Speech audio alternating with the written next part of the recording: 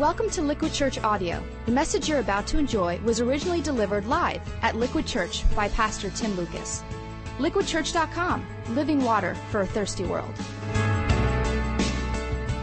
Hey everyone, Pastor Tom Kang here from Liquid Church, and I want to welcome you to the final week of our series, Life, Money, Hope, where we've been receiving relevant and very practical teaching about handling our finances from Christian financial analyst and expert Dave Ramsey. And today, Dave's going to open our eyes to the number one myth about money. But before we jump in, I have some exciting news. For the past 2 weeks, we've chosen one family at each Liquid campus to receive a little Jubilee Jumpstart.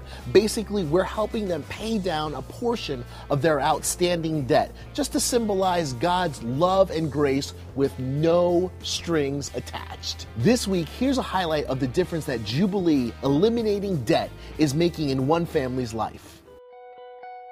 Hi, I'm JoLynn, and this is my daughter Keelan. I'm a single mom, and we attend Liquid Church regularly, and we love coming. I had my own business. I started it almost 10 years ago, and the business is employment screening. So as we know, the employment has come to a screeching halt, and what I could make a living at a few years ago, I can't make a living at anymore. And now my income is so reduced, I'm going to say maybe 80% less than it used to be. If there's one debt that I didn't have or wish I could get rid of, it would be my car debt. And it's really difficult for me to make these payments every month. When I received the phone call that I was going to be the recipient for the Jubilee, I really couldn't believe it. This is just such an example of how even through hardships, God is always there for me and always has been. Through everything in my life, good and bad, I just am so aware of God's presence. This is just the culmination at this point in time in my life. This is a culmination of that, showing me that, you know what, you're down and out now, but God will never leave you. I haven't stopped tithing, and it's not just the giving the money. I've been actually giving more of my time to certain causes. If it's hard for me to give now, that's okay. That's okay, because that's important. And I really think that God is giving me this time as an opportunity to really grow and advance and become more compassionate and kind and more giving. What better gift could I ask for?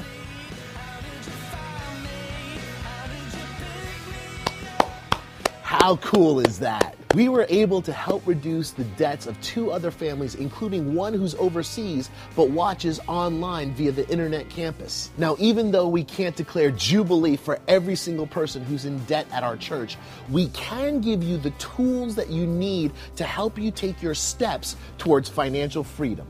That's why we're offering Financial Peace University, a 13-week summer course that gives you the tools you need to do budgeting, save money, and basically keep your financial house in order. My wife, Eric, and I, we struggled with this stuff for years, battling to live by a budget, until we learned that basically a budget is telling your money where to go instead of wondering where it went. FPU is taught by Dave Ramsey and will revolutionize the way you think about money. Check this out. The average FPU student pays off $5,300 and saves another $2,700 during the course of 91 days. That's a difference of $8,000 in the positive. Not a bad way to spend your summer. Classes actually begin this Sunday, June 14th, and it's not too late to sign up. Simply go to liquidchurch.com and sign up for class on either Sundays or during the week at your campus. Sundays at 1 p.m. begins June 14th. Wednesdays at 7:30 p.m. begins June 17th. The cost of the class is $100 and includes DVDs and all FPU learning materials. Think about it. Imagine what life could be like if you didn't owe anyone anything, because it can be that way. If Erica and I can do it, so can you. Classes start this Sunday, so don't forget to sign up today. Speaking of which, let me turn it over to Dave Ramsey, a committed follower in Christ and New York Times best-selling author who's going to open our eyes to the number one myth about money. Would you put your hands together, all of our campuses, and let's welcome Dave Ramsey. Thank you. Oh, you're fine. Thanks. Thank you. I want to talk today a little bit about what I call one of the biggest misunderstandings, or the number one myth about money that's out there. We have this tremendous idea about this particular subject, we as finite human beings, and if we don't crush this wrong idea that we have and do away with this myth, we never blossom and grow into what we're supposed to grow into. I need to get two folks to come up here and help me for just a minute, just to kind of lay this thing out so you'll see it. Can I get you two men to come up here and join me for just a minute, please? Thanks. I promise I'm not going to mess with you or make fun of you or not too much or anything like that and so forth. Just one of you stand right here and one of you stand right here. And I'm Dave. Brian, good to meet you. Lee, good to meet you. Okay, just stand right there and face the audience. And again, I'm not going to walk around behind you and make funny signs or bunny ears or anything like that. But okay, Brian, here's what we're going to do. This is $1,000. It is 10 $100 bills. This is my most expensive visual aid. My wife says I can come home, but not without the visual aid. Got the picture? Okay? All right, I need you to hold that for a second. Okay, now Brian is going to... You got to watch him. Brian is going to represent for a few minutes you and me. Okay? And Lee here, dressed the way he is going to represent our local banker. I'm not picking on your dress. It just doesn't look particularly banking, which is, I probably should have used this guy for the banker, but that's okay. It's, bankers aren't doing as good these days. We'll let him, be the banker. Okay, now. No, I mean, you're cool. It's just not real banking-esque. Okay, now. Probably costs more than a banker's suit, with all the... But okay, so Lee is going to represent our local bank. Now, Brian, are you married, sir? I am. Okay, is your wife here by chance? She's not. Okay, she's not here. Well, Brian, how long have you been married? 5 years. 5 years. Okay, Brian's been married long enough, like I have, that guys start to understand there are some things we don't get, but it doesn't matter. We still got to do what we're supposed to do. We don't always know what it is. It's a mystery. But one of those things, for instance, is Brian's wife comes in one morning. They've worked really hard, and they've finally gotten home with $1,000 and have saved up that money. And now they've saved up the money, and they're going to open a bank account and put the money in savings in Lee's bank. Now, open the bank account. All right. A joyful banker. Good. Now...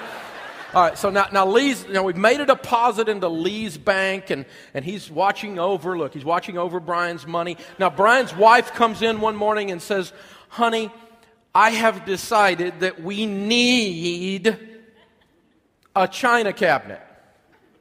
Now, guys, men don't understand china that we never eat on. And we really do not understand a $2,000 cabinet to put it in. It just does not compute in the guy brain. But if you've been married a little while, it doesn't matter. She wants a china cabinet. Papa gets a china cabinet. This is how it does. So Brian goes down to the bank to get the money out of the bank. Not yet. Be calm. He goes down to get the money out of the bank, and he comes in and he walks up to the teller, and the teller says, she gets this deer in the headlights look, kind of white, and blood drains from her face, and she says, oh no. Lee wants to see you in his office. You're that Brian. And so he goes in Lee's office. Hey, Lee, what's going on? And Lee would never really do this, so don't you guys make fun of him later. It's just an example. He was nice enough to come up here. But they come into Lee's office, and Lee kind of gets that same look in his face. He says, Brian, I need you to sit down. He said, I've got some bad news. He said, I work here at the bank. We don't make a lot of money at the bank. And we needed to go on a cruise. I needed a new car. And my kids needed to go to college, and I didn't have the money, and so I took your money, and I used it to buy some stuff for me. Is that okay? Now, this is you and me. Remember, Brian represents you and me. He just took your money. Now, he would never really do this, but it's a good example. And so, Brian kind of looks around, thinks there's a joke. Somebody at the church is playing a joke on him. He's looking for the camera where they're going to play it back during service later, or something. But in a minute, he starts to realize this guy has stolen his $1,000. He's misused the trust. Because, see, when you make a deposit into a bank, in legal terms, what a lawyer would tell you is you have just placed in that bank a fiduciary trust responsibility. That bank it's not that bank's money. They're holding the money for you. Then they misused it for their own good. Well, I don't know about you, but I'm from Tennessee. we would have what I call a duck fit. I mean, I'd lose my religion in about a minute and a half. I want my money. Anybody else with me? I want my money. Took my money. Well, let's change their names just for a second. Instead of this position representing you and I, and this position representing a bank, let's tell you the way it really is out there. The way it really is this position really represents God. And this position really represents you and I. You see, He placed in our hands resources, money, stuff, time, talents, and they're not ours. He owns it. God owns it all. The psalmist says, the earth is the Lord's and the fullness thereof. God owns it all. We don't own squat. You don't own anything. Your little mutual funds, your 401k that now looks like a 201k. It's not yours. Quit worrying about it. That car, my car, it's not your car. Even those kids aren't yours. I told mine if they don't straighten up, we're going to send them on ahead. It's not yours. You and I are just managers. We have a fiduciary trust responsibility with the owner to do with his stuff as he tells us to do with his stuff. I have 250 people that work for me on my team at my company. I have 14 different profit centers, vice presidents running those profit centers. Each one of those have profit and loss responsibility. You know what they do with money? What I want them to. Or you don't get to work there anymore because I own the company. You're going to do it by Dave's instructions. Am I intimidating? Uh-huh. You're going to do it this way. This is the way to do it. Now, you can argue with me, but at the end of the day, what we all decide we're going to do, you better be doing that. This isn't yours to goof off with. It's not yours. You don't own it. You're managing it for me. I'm the owner. We are managing it for God. He is the owner. Right here. Give these guys a round of applause. Good job, guys. Thank you very much.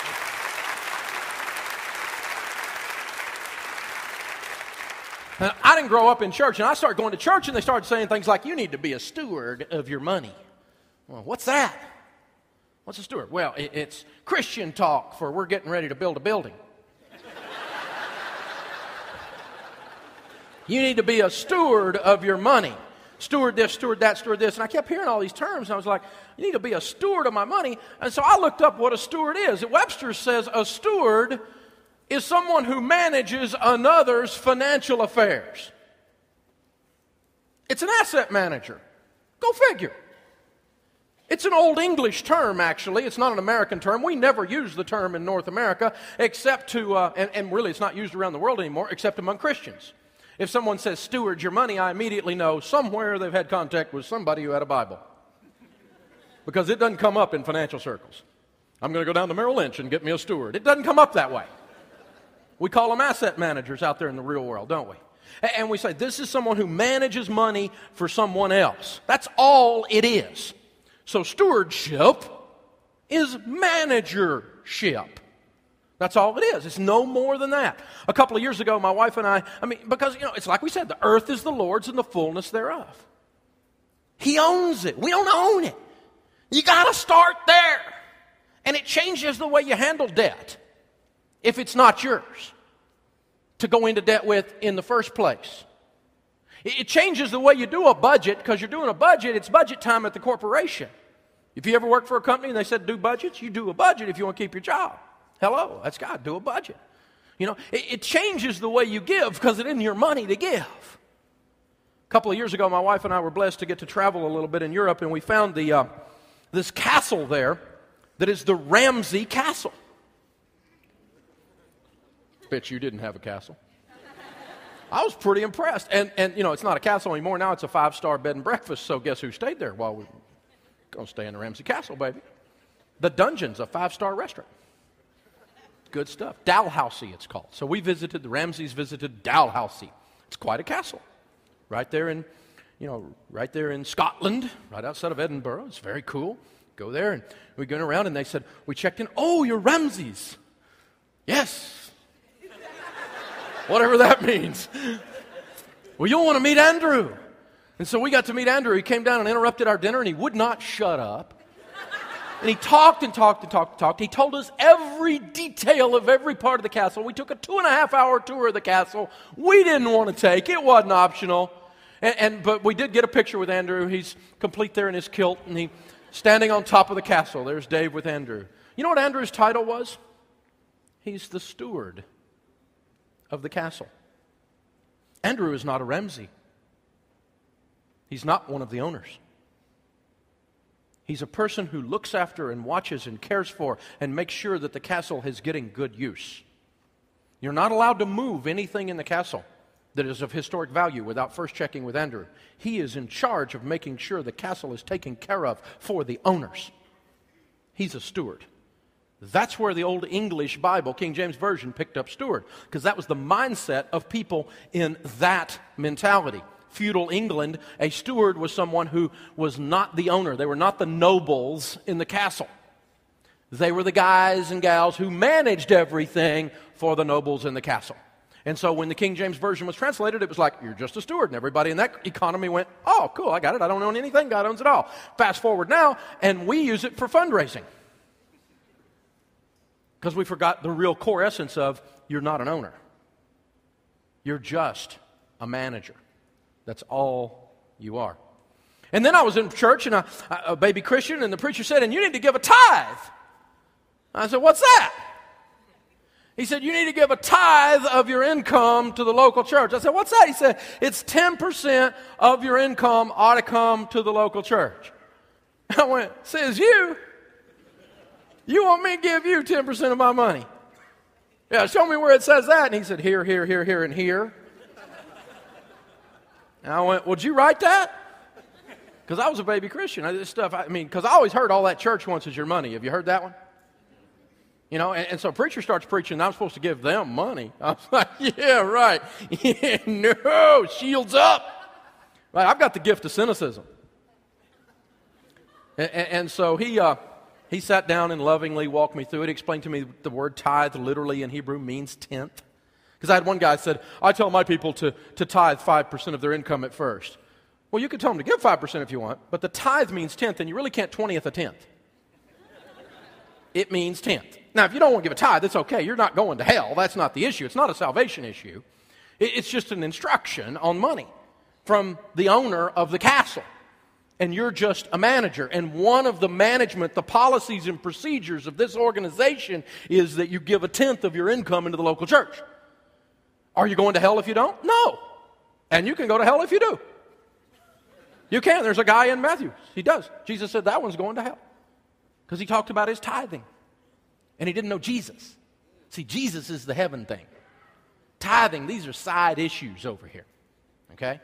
So it's not a salvation issue. And God doesn't go, oh, I like that one better. Come on. Really? I mean, you messed up enough stuff that if you tithe like perfect to the penny the rest of your life, it just raises your standard about like that much, okay? So let's just be real. Grace covers you and me, thank goodness, okay? Thank goodness. This is not what this is about. But the tithe goes to the local church. The preacher's going, give me a tithe. I'm going, I don't think I'm going to do that. And I really struggled with this. When I first started working with God, this was a hard thing for me to give a tenth of my income to the local church. But when it snapped, when I got it, I changed forever, and I've never missed one time, no matter whether I was mad at the church. You ever get mad at your church? If you don't, you're not involved.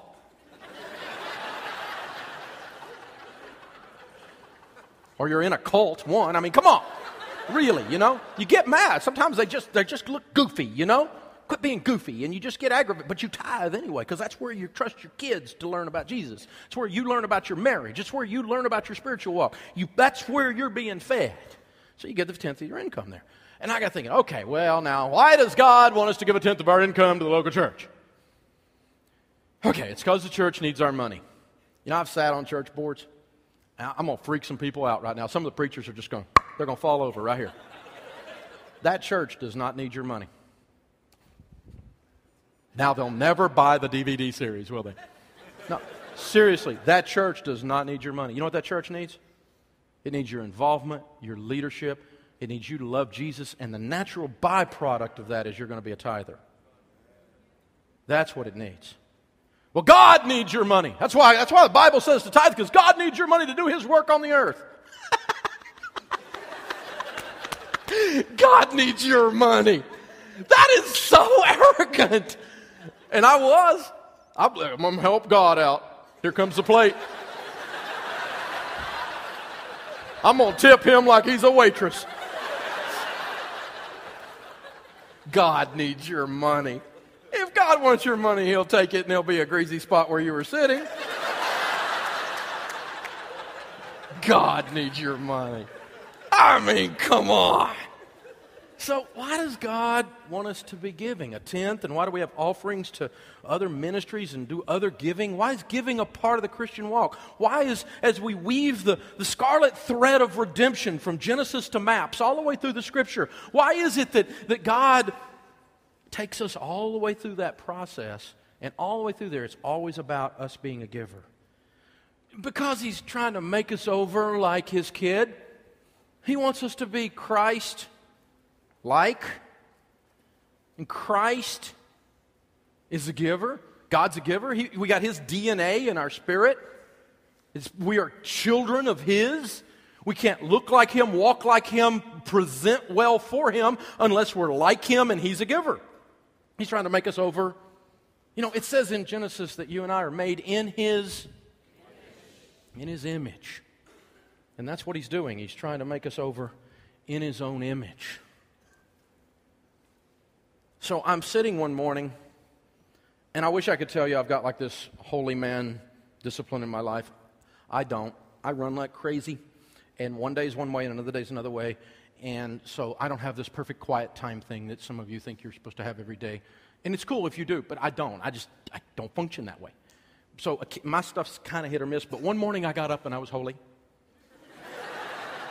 And I got up early, and it was real early. I mean, the sun wasn't even up, and I'm sitting in my office, and I'm reading Scripture, going through, Bible in a year thing. I'm doing my deal, right? And my son, who's now a grown young man, at that time he was about 4 years old, 3 years old, 4 years old, and he wakes up.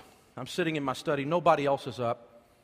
And here he comes, dragging his little blanket down the stairs with the little Spider-Man pajamas, and he's kind of grown a lot, so they're kind of hitting him a little high,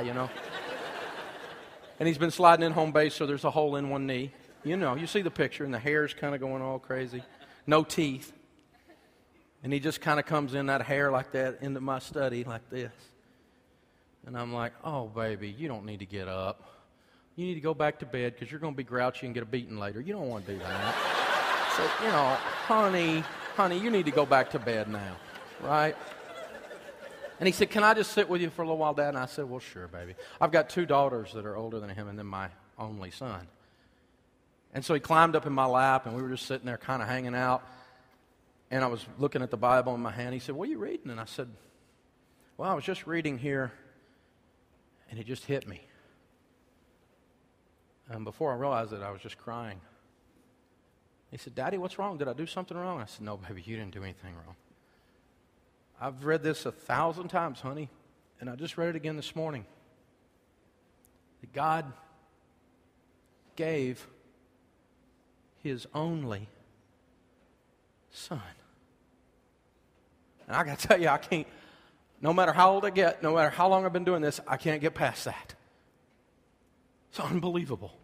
There I'm sitting holding my only son. I said, honey, if I had to give you up for all those people, they'd be out of luck. I couldn't do it. I can't imagine the heartache of a father who made a sacrifice at that level. You and I are made in His image. We are designed from the foundations of the world to be givers. It is who we are. And when we don't make that a part of our process and how we handle our lives, it caves in on us. And suddenly, our lives get foggy, stressful. Relationships start to break down because we're not functioning the way we were designed to function. When we start to give, it turns things loose. We become more creative. We become more passionate. It changes our relationships. We breathe deeper. It's weird. When you start to give of yourself, of your talents, and of your treasure, it changes you. That's why God wants me to give. He's molding me and making me over a little better every day. I remember the first time I made $10,000 and I gave a $1,000 tithe check. Big dog. Years now have passed. And I've been blessed to be able to do that many, many times over. Some days, many times over in one check. But that first one broke something loose inside of me. I was a little prideful, I'll be honest, about being able to give that much.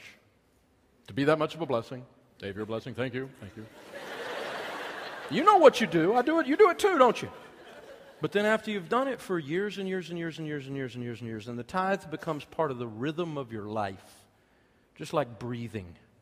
Just like letting the dogs out in the morning when you get up, you know? It becomes part of the rhythm of your life. You have changed. I was speaking at a big church the other day, and the pastor told me he'd been pastoring 35 years, and he's never had a couple who were in agreement on tithing that had been tithing over an extended period of time get a divorce. And I went, well, that's weird. Are you saying that's like a spiritual protection for marriage? And he said, well, sort of. He said, really what it is when you tithe, it's hard to be selfish, and when you're less selfish, you're a better husband. And you're a better daddy. And you're a better employer. And you're a better employee. Employees who tithe tend to get promoted, and it's not magical and mystical. Tithe, zap. No. It's not what happens. What happens is you tithe, you're a better person. People notice that. They don't know you're tithing. They just see you're more giving as a person. Those are the people we tend to promote because we're the ones we want around us in leadership. Hello. That's what happens. Greedy, stingy, it's all about me, people. These are people you fire. First wave of layoffs. Greedy, stingy, take them out. That's the first ones. It's what you do. You don't want to be around them. You prosper when you give. That's why. It's very practical because it changes who you are. God teaches us to tithe because it's a reminder of ownership. When I give 1/10 of my income on Sunday morning, when I hit the plate with that baby, that's my AA group. My name is Dave and I like stuff. Here, God, it's all yours. I am just one more Sunday reminded I'm not the owner. I'm the manager. You are the owner. That's what tithing does for me. It reminds me of that. It's a reminder. It's a kick. Boom. Okay, got it. The second thing the tithe is praise and worship. I love praise and worship. I cannot sing it all. I live in Music City, Nashville, Tennessee. Can't sing a note. I'm on talk radio for a reason. I make a joyful noise in church. But I love praise and worship. Just bathe in it.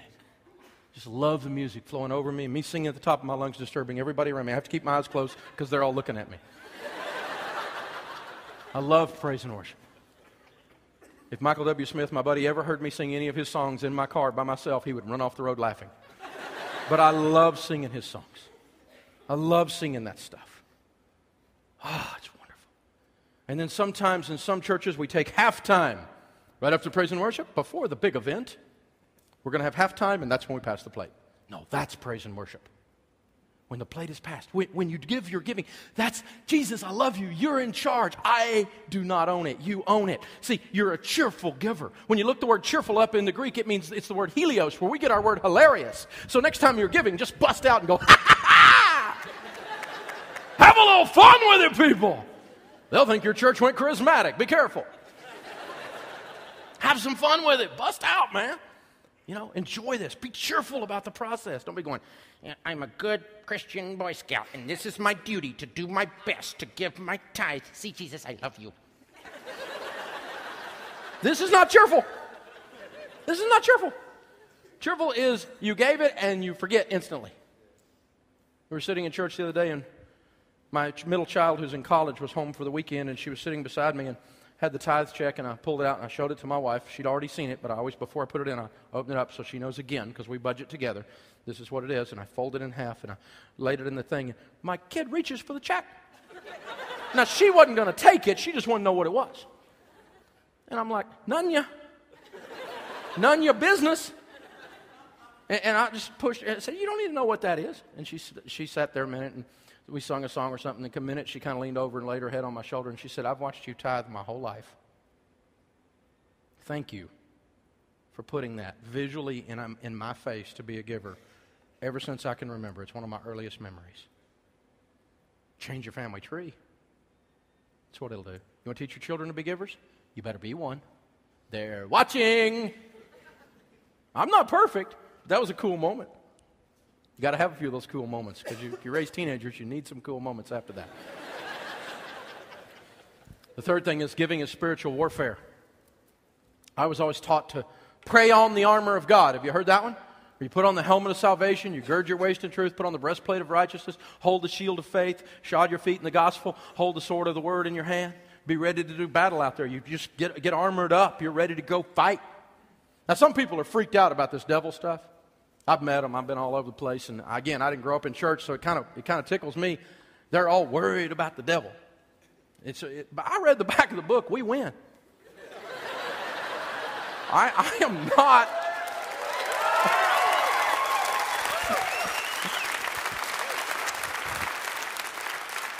He's a smart, scary dude, and he's bigger than me and smarter than me and all that stuff, but Jesus makes him look like a little wimpy boy. So, I mean, it's just like, Jesus looked at those pigs and just said, leave. And millions of spirits just went, just like that. Just one word, just go. That's all he said, go. That's pretty powerful. Big Jesus, little devil. It's okay. But you know what? It's spiritual warfare. You want to put on the armor of God and keep your family protected from this guy who's out there, who's real. He's a real guy. He wants you. He wants to mess with you. I'm convinced there's a demon of water pumps for your car. He's out there on your car right now going, ding, ding, ding, ding, ding, ding, ding. Right? And the Bible says in Malachi, if you tithe, I will rebuke the devourer for your sakes, so that he will not destroy the fruit of your ground. Now, that's very biblical sounding, and I will rebuke the devourer for your sakes. And I don't know how you see this, but the way I figure it is there's big, bad, square-shouldered angels with flaming swords. And that demon is trying to get at my teenager, and he just goes, Star Wars kind of, Star Wars meets Frank Peretti, right?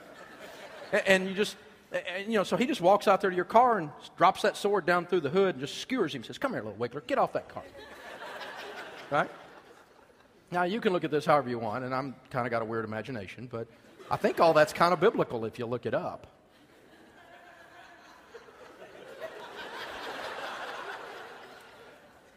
Not about the water pump part, but seriously, I mean, he's going to rebuke the devourer for your sake. So you put on the armor of God, and you don't tithe? Tithe is spiritual warfare. That's what that's referring to. Malachi is the preeminent tithing scripture. If you ever want to study the tithe, it's all in that one scripture just about. And so if you go look at that thing, it just says, test me in this, says the Lord of hosts. And he lists several things about the tithe. The Lord says, try him out. I'll give you that challenge. Try him out. Tithe for 90 days. If you don't like it, you can always quit. It'll freak you out. Now, a message to all the pastors across that are listening to us right now, quit teaching on tithing. I just did a really good job, but you quit. You need to teach three lessons on getting out of debt and 2 lessons on preaching. On doing 2 lessons on preaching. 3 lessons on getting out of debt and 2 lessons on budgeting for every giving lesson you teach. Because if you'll get people out of debt and get them on a budget, they naturally will give, because people in your congregations love Jesus. And they're not giving not because they don't want to, not because they don't know to. They're not giving because they're broke. And they're having to make a choice between the light bill, feeding their kid, car getting repoed. But if you'll get them out of debt, you'll see your giving go up immediately as a natural byproduct, and you won't even have to mention it. It's a natural thing that happens all the time. So ultimately, God has us to give because he wants to make us over in his image. The tithe is to the local church, and above that is doing cool stuff in Jesus' name, which we're going to close up with cool stuff in Jesus' name. You don't want to miss this piece. You know how sometimes it feels like life just happens? Just random things seem to fill your day. Things with little or no consequence to anyone else. I mean, I know God's in control of my life, but I never really saw how much he was weaving my story with other people's stories, and really into his story. Well, that's all changed. It was a cold day, the kind where you really don't want to have some long conversation outside with someone, especially with someone you don't really know. But that's exactly what God had in mind. Amy and I had just eaten lunch at Dumplings downtown Franklin, and we were walking to the car and we see this couple that I thought I recognized from church.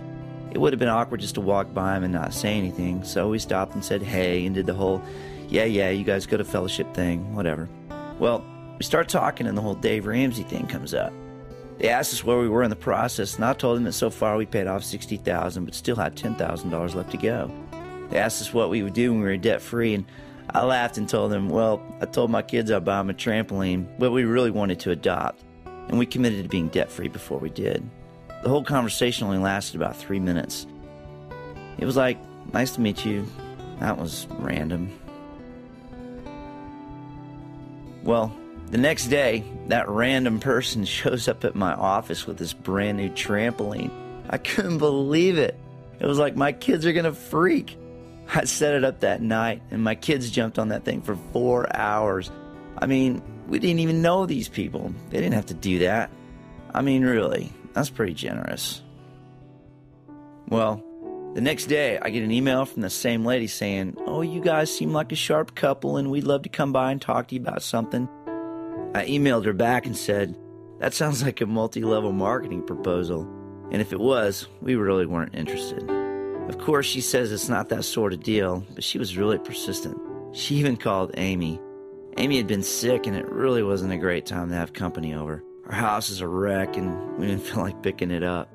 We said everything short of, please don't come over to my house. So they show up, and I'm like, here we go. Let's get this over with. Don't say yes to anything.